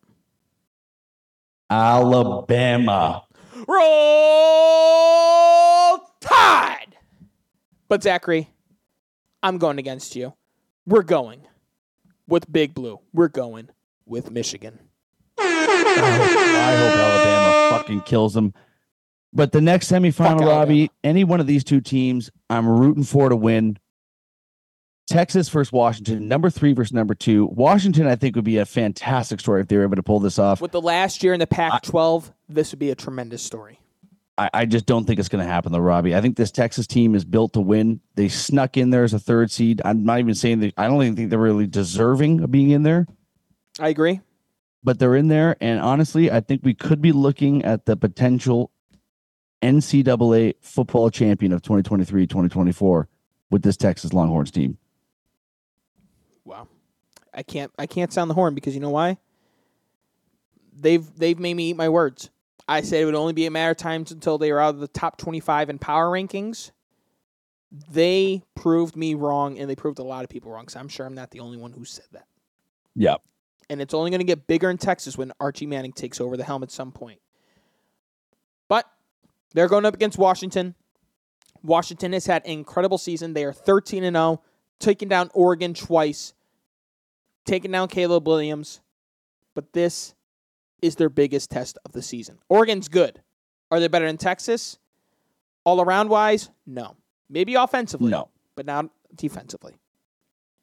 Zach, I'm going to ride with the Huskies. I'm not trying to play favoritism due to the higher rankings of number 1 Michigan, number 2 Washington, but there's a reason they are up there. And I'm going to go with the Washington Huskies. We have contradicting picks, folks. I have Washington being Texas. Zach has the opposite. I have Michigan taking on Alabama. Zachary has the opposite. Let the games begin! You know what I find funny, too? If you would have told me at the beginning of the season that a potential NCAA championship game was consisting of the Michigan Wolverines against the Washington Huskies, like Michigan, I could be like, okay, I could probably see Michigan getting there. Right. Washington, No what a chance in story. I would not be upset even in the slightest if they take Texas down and end up winning this championship. I just think Texas is built for it. I think that's the team in my heart that I think is going to win this whole thing. So I'm going with the Longhorns. Love to hear. Love to hear. All right, Zachary, what do you say we move on to the NBA here really quick? Let's do some NBA. Yeah, you got the notes up there. I do. John Morant has made his return along with Marcus Smart and the Grizzlies. They've been winning basketball games because of it. Although John Morant had a celebration where you saw him doing like kind of a shooting thing. But to me, Zachary, I'm going to say this. I understand what the circumstances of what this guy has been. I'm not going to overreact. And I'm just going to simply say it was a hype dunk. He celebrated and immediately he had the wherewithal. He realized what he was doing. So I'm not going to make a big deal of it. But what I will say is this. It pertains to the Grizzlies team. Boy, do they need this guy back. And you know what's even better, Zach? I've said it before that John Morant's game, he's a better three-point shooter than the guys I'm going to mention at their peak. His game is so close to prime Derrick Rose and prime Russell Westbrook. Some of the most athletic game changer, man. He's a point game changer. guards, but he could shoot the three ball better. And who better to guide him through this than the guy who unfortunately his career has been derailed by injuries in Derrick Rose? Definitely a good guy to be leaning on right now. You know what? I'm not talking no shit about John Morant. The guy's made his mistakes. He's a young kid. He's going to grow. He'll get better. Celebration. We're rooting for John Morant, correct? We're rooting for him. Yeah. We're not rooting against him. If you have a problem with him doing that celebration, you're a fucking pussy and stop watching basketball. The guy made a sick dunk or whatever the fuck he did, and he does a little, which I can guarantee you probably if 99.9% of any other players in the league did the celebration, it wouldn't even be news. But because he's been caught with a couple guns on Instagram Live and in the titty bar, it's headlining news. I hope to God that this kid can just shut all this shit out, focus on playing basketball, because we are looking at a unbelievable talent. And as Robbie said, this Grizzlies team, they need him to be playing.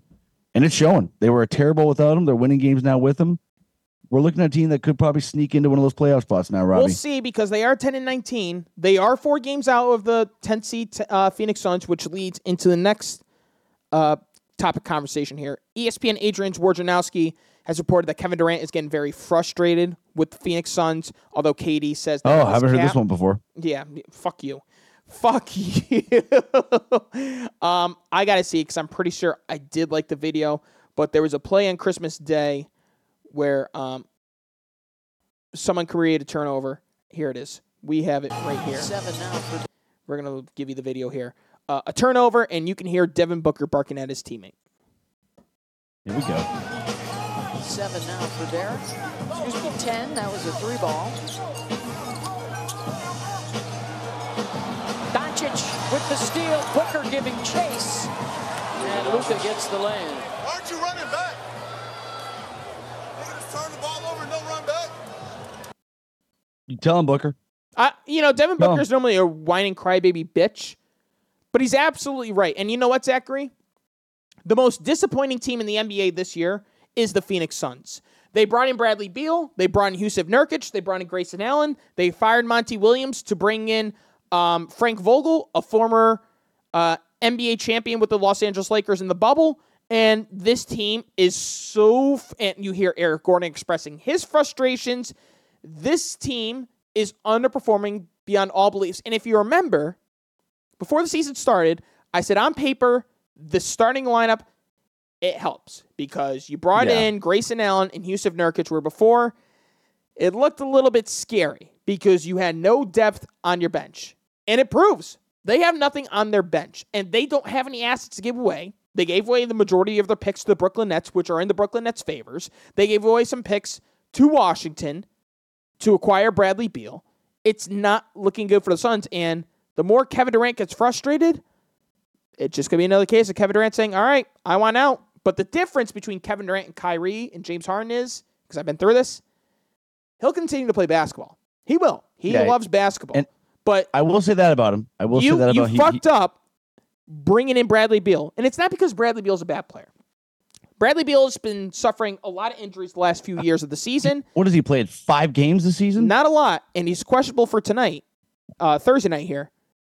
You don't have a point guard. You don't have a point guard. Kevin Durant had to drop a triple-double for them to win yesterday, and I've seen Kevin Durant have to do that with Brooklyn when they, were dealing with the vaccine, the COVID issues where everyone was dealing with COVID. They had 6 players in one game, and he had triple-double in their victory. Seen him do it against the Milwaukee Bucks in the playoffs when Kyrie got hurt and Harden was dealing with his hamstring injury. But that's not his game. That's not how Kevin Durant plays his game. He'll do it if he has to, but he's not going to do it on a consistent basis. And when he does, I've seen it. He gets hurt. It's almost like they should have kept Chris Paul. Yeah. Yep. Yes, they should have. But all right, that's that. We haven't seen some NBA history. I've seen it at least because I watch both games. The Detroit Pistons are the biggest losers in NBA history. Heading into before Christmas, they had back-to-back matchups 2 days before Christmas and the day right after against the Brooklyn Nets in Brooklyn and in Detroit. In the first quarter, after they lost to the Nets on December 23rd, they were up by as much as 15. But from there, Brooklyn Nets figured it out. They beat the Pistons. The Pistons have now lost 27 consecutive games, which is the most in a single season, surpassing the Cleveland Cavaliers and the Philadelphia 76ers. They lose 27 straight games. And also to note, they started off the season 2-1. They have, in their last 49 games, 49! This is dating back to last year. They are 4-45. Robbie, I want to note out right now, they are playing live right now against the Celtics in Boston, and they are up by 11 in the first quarter. So, well, guess what? They're up by 15 against the Nets, too. Yeah. And they blew it. I'll tell you what, Zach. When you look at their roster on paper, it's too young. It is too young. Your second... Would you like to take a guess who their second best players? We all know Kate Cunningham is the best. Azir Thompson? Bojan Bogdanovic is their second best player. When teams were calling him last year, Zach, they were calling last year at the trade deadline to acquire him. Do you know what they want for Bojan Bogdanovic? 2 first-rounders. Yeah, they wanted 2 first-round picks. Which is... what the fuck? I wouldn't even give a fucking... I wouldn't even give a draft pick for that I wouldn't give him a first. I'd give him a second, maybe 2 seconds. But, I mean, I had a tweet liked here. I got to see if I could re-find it, Zachary. Here it is. Okay. Worst single-season records since 2000, the 21st century. In NFL, the Lions. In 2008, they went 0-16. In 2003, the Detroit Tigers went 43-119. Jesus Christ. In 2019, Zachary, the Red Wings, 17-49-5. And the Pistons are on pace to go 5 wins and 77 losses. You absolutely what a season. suck. What a season.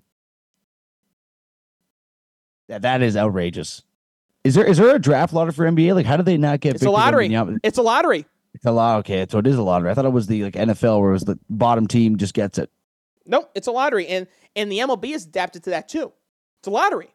That's how it should be. The NFL should be a lottery. It should be because you can't just go and tank. Like, for instance, in hockey, if McDavid's the guy available, there's probably 10 teams that are going, yeah, we're tanking this season. Yep. So that's the news for that. But let's see what else we got here. Last night, I got to talk about this, Zachary. This frustrates me. Last night against the Milwaukee Bucks, the Nets were playing back-to-back games. They traveled from Detroit to Brooklyn, and then they're on a 4-game road trip after this. Last night, the Brooklyn Nets, they sat Dorian Finney-Smith, Cam Johnson, and Nicholas Claxton. After the first quarter, they sat Royce O'Neal, Cam Thomas, and Mikal Bridges. And I understand they got a long road trip coming up, and it was nice to see the G League affiliates and some of the guys that they drafted this year, like Dariq Whitehead, Jalen Wilson, Noah Clowney. There's a positive and there's a negative. The positive is, all right, Jalen Wilson was balling out. Dennis Smith Jr. looked like he can run a team if he is to be the one guy. He looked pretty good. Day'Ron Sharpe looked good. But the negative is the comments you hear from Mikal Bridges, who, by the way, is the Iron Man of the NBA. He hasn't missed a game ever since he's come into the league, and he played 83 games last year because he played one more game when he got traded to the Nets, but it was 4 seconds. It was 4 seconds. Impressive. They tipped it off, and he followed him, and then he sat. Mikal Bridges, quote, saying, I get in there to play the game because I want to go out there and win. I don't go there and just to sub in, get the streak and whatever. I just want to play. You know, you hear that from a lot of the old school guys like Kobe, and especially Kobe, because I'll give you Kobe the example. In his final year, where he announced his retirement, into the season, by the way, because I'll get to it. Yeah. A little bit into the season because he realized he didn't have any more. His wife asked him, why do you make sure you play all these games on the road? He played 20 years with the Lakers. If you didn't get to see him, he's sorry. But a lot of these people on the road that are his fans, that's the one chance they get to see him, most likely. It's their last shot. And he made sure he played all the road games, but he also made sure he could play every game possible. He doesn't believe in that rest shit. Mikal Bridges, it seems like he's adapted that same attitude. And the thing with, outside of Mikal Bridges, against the Pistons on Tuesday night, they sat Cam Thomas in the fourth quarter, who's been their best player all around. Go Blue! So, moral story I'm trying to get to here, Jacques Vaughn, you better confirm before the games instead of doing it during the game. Not a good look. Yeah, sit him down and chat him up a little bit first so they're not bombarded with this during the game. I think that's not a bad idea. So, that's what I had to put about that. Nothing going on with the Raptors, Zachary? No, we're still the same old shitty Raptors. Scotty Barnes looked good this year, though. He's been the one bright spot. Yeah, he might be an all-star this year. He has looked good. All right, NCAA. It's going to be quick here. The biggest news coming out of the NCAA is basketball. NCAA basketball. Right. Yeah. The biggest news is what's going on with UConn with Donovan Clingan suffering a foot injury that's going to keep him out 3 to 4 weeks, which is a big hit for UConn. Hence why they lost to Seton Hall when he missed the majority of the game, exiting the game with his foot injury. They did have an impressive win last Saturday against St. John's, and that will lead us into our power rankings here. I'm just trying to say, Donovan Clingan, a major loss. Yeah. So the top 25 was released on Monday, and it looks as such. And I thought about it, Zachary.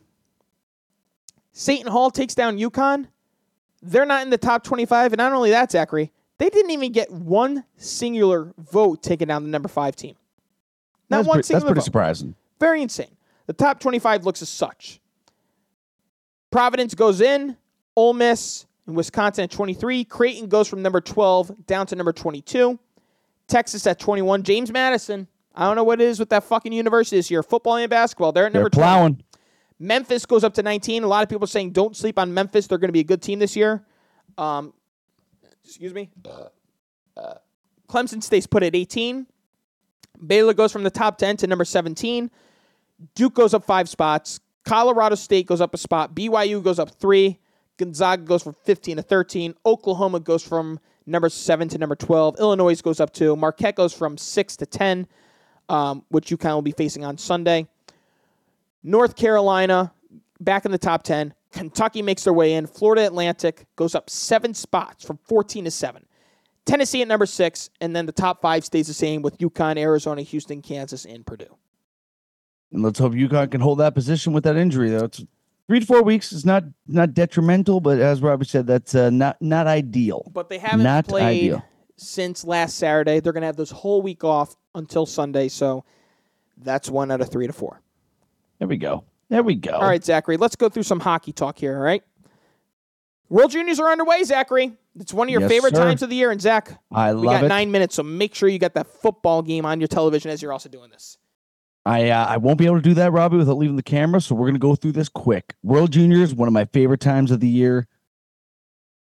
Team Canada looks good this year. Coming into this tournament, though, Robbie, the betting favorites, according to multiple or pretty much every single betting website, and in my opinion included, this United States of America World Junior team is top notch. They have NHL skill. Guys are being loaned. Guys have been drafted. I think really the only competition for them in this tournament is either Sweden or Canada. Their division, they are going to run right through that. Canada started off 2-0. They look very good too. We have Macklin Celebrini, who's the number 1 projected overall pick in next year's draft. The kid's the only guy in the fucking team wearing a goddamn cage because he's not allowed to wear a visor because he's not 18 yet. He looks incredible. I think he got 6 points or 5 points or something last game. Everyone tune into the World Juniors. I know it's in Sweden. It's a little bit early right now, or the games are early, I should say. It is exciting hockey, and you get to see the future stars in the NHL before they make it there. Zach, I forgot to show this. I don't know if you'd be interested, but would you like to see how the last Pistons possession went when they solidified their 27th loss? Sure. This is bad, dude. Are you ready for this? Folks, watch this. If you're not here on Twitch and you're listening on Spotify or Apple Podcast, follow us on our Twitch page, the Sports Cave 1. You're not going to miss this. Also on TikTok, too. We might post this puppy on there as well. Of the last 17. And barring a miracle, still a 2 possession game. Zach, please tell me you saw it. I haven't seen it yet. I got delay on my screen. It still hasn't popped up yet. This is brutal. Rogers Ignite, everybody. I had to play it a second time, Zach. I actually, you know what? I haven't seen it yet, but I actually did see this fucking play. Oh my God, it's so sad, bro. It's so Detroit Pistons. I mean, it would have needed a miracle regardless, but I mean, it is insane how ridiculously bad this team is. And by the way, Robbie, as I said earlier, they're up by 11. I think now they're down to a 3-point lead going into the second. Shocker. Oh, I wish I could say shocker, but I'm not. All right. NHL, Buffalo Sabres have put Tage Thompson on the team's non-roster list due to personal reasons. Zach, what could this look like? What could the timetable be like? I mean, it doesn't sound like it's like a family. We don't know if it's a family matter. We don't know what it is. You never really know what these things here. If I was a guessing man, I'd say probably a week tops. Spit it out, buddy. Spit it out. Jesus Christ. First hit one of my vaporizer pens there, not nicotine. But Tage Thompson, the guy's been a star for Buffalo the last couple seasons, so hopefully everything's going well with him. You honestly don't know what timetable with these sort of things, though. It could be a family member passed away and he's stepping away for maybe 1 or 2 games. Maybe it's something more serious than that. I can't elaborate on it because I have no news on it, but we just hope that it's nothing too serious and we see Tage back on the ice very shortly. All right. We had 2 Michigans in one night, Zachary. I was just going to say, that's the craziest night for goal scoring like that in the NHL history. You get Connor Bedard, first overall pick with the Michigan, and then Trevor Zegras, who's been injured all year. I believe, Robbie, that was his first game back in the lineup after a few weeks. And did you see the video of the reporter interviewing him before the game? Yes, requesting it. I got both videos of the Michigans. Yeah, you know what? Play the videos here. Here's Bedard's. This is fantastic shit. Here's Bedard's. And the defenseman for the Blackhawks control. Phillips feeds Bedard out to center. Connor Bedard tracked by Robert Thomas. Bedard shoots wide to the stick side of Binnington. Kurashev plays the rebound for Bedard down low. Bedard scores! Unbelievable! Give us a slow-mo. Give us a slow-mo. From behind here it is. After a good rush anyway. We have not seen him do that in a I want you to realize, Rob, situation. that this kid is 18 years old. Yeah. Fun stat about Bedard, too. For 5-on-5 goals this season, can you guess how many players in the NHL are above him for 5-on-5 goals this year? Matthews has to be above him. I'm going to stop you there, Robbie. That's it. Shut the fuck up. That's it. Matthews is the only player that has more 5-on-5 goals this season than Connor Bedard as an 18-year-old rookie. Wow. The kid is going to be a phenom. And I told you 30 goals. I told you I predicted 30 goals before the season started, not knowing shit about hockey, and you said that's a little. It could be done, but it's unrealistic. I can see it happen. Now, guaranteed, it is happening. He might get 40. You can get 50 this year, for Christ's sake, the way he's playing. Let's lean to the topic I had here. Connor Bedard seems to finally find his rhythm and confidence. Absolutely lately. And last night, he was responsible for the 2 goals that gave the Blackhawks the victory, and one of them was a disgusting fucking between the legger here, which I have a video of. When he got the rebound off it. That's another thing too, to have the confidence to even attempt to do a Michigan or a through the legs to goal like that at 18 years old is mind blowing to me, to be honest with you. Here we go. Here's one of his goals last night. Still buzzing goal, he had a chance. It's overtime winner. Morrissey. And here comes Bedard. Right up the middle. Shot scores! What a release. The kid and Zach, has a fucking it's against release. one of the best teams in hockey in the Winnipeg Jets. Yeah. I'm Robbie, I'm telling you right now, this kid is going to be special. The way how bad Chicago is this year, too, they're probably looking at possibly getting another first overall pick. I'm sensing a lot of Pittsburgh Penguins vibes with this team back in the early 2000s when they were shit. And in 3 drafts, they get Malkin, Fleury, and Crosby. And all of a sudden, boom, a dynasty is born. Here we go. Let's show you guys the other Michigan goal. Zachary, this was done by Trevor Zegras of the Anaheim Ducks. And Robbie, the kid is, I think, 23 years old, maybe 24. This is his 2nd Michigan goal in his NHL career. And Anaheim still has it. Fowler almost lost it, lost an edge, and now does lose it. Bjorkstrand trying to feed it to McCann behind the defense, but a good recovery by Fowler. Mintyukov brings it back in, drops it off to Zegras. Trevor takes it in behind the net. On a cross goal! Exactly what Alan Lozoff asked for. Wow.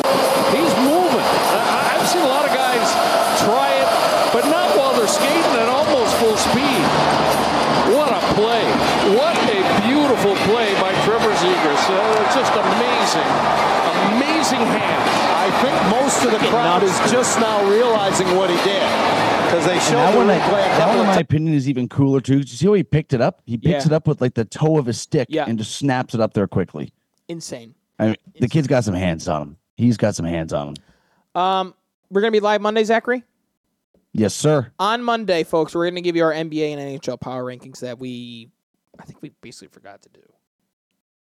Well, we ran out of time tonight, folks. We will do that. We will go over some MLB stuff for you, too. So I know we missed that tonight.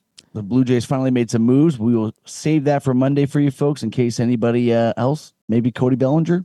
We'll see. But, folks, Zach's ready to watch his Cleveland Browns destroy the New York Jets. We'll get into our MLB talk on Monday. But the one thing I will say very quickly about the MLB, run, Wander Franco! Run, you stupid fuck! Rapist. All right, with that being said, folks, a great 2023. We can't wait to carry into 2024. Happy New Year's to everybody, and please be safe. Call an Uber, call a Lyft, whatever you got to do. Don't get in trouble by the po-po. Zachary, take us out. Or if you have no other option, drive drunk. Just kidding, folks. Obviously, just joking there. Happy New Year here from the Sportscape, folks. What a year it has been. Get ready for 2024 because we are landing on the moon, folks. Excuse me. There's only one thing left to say, guys, and it's the last time I'll say this in 2023.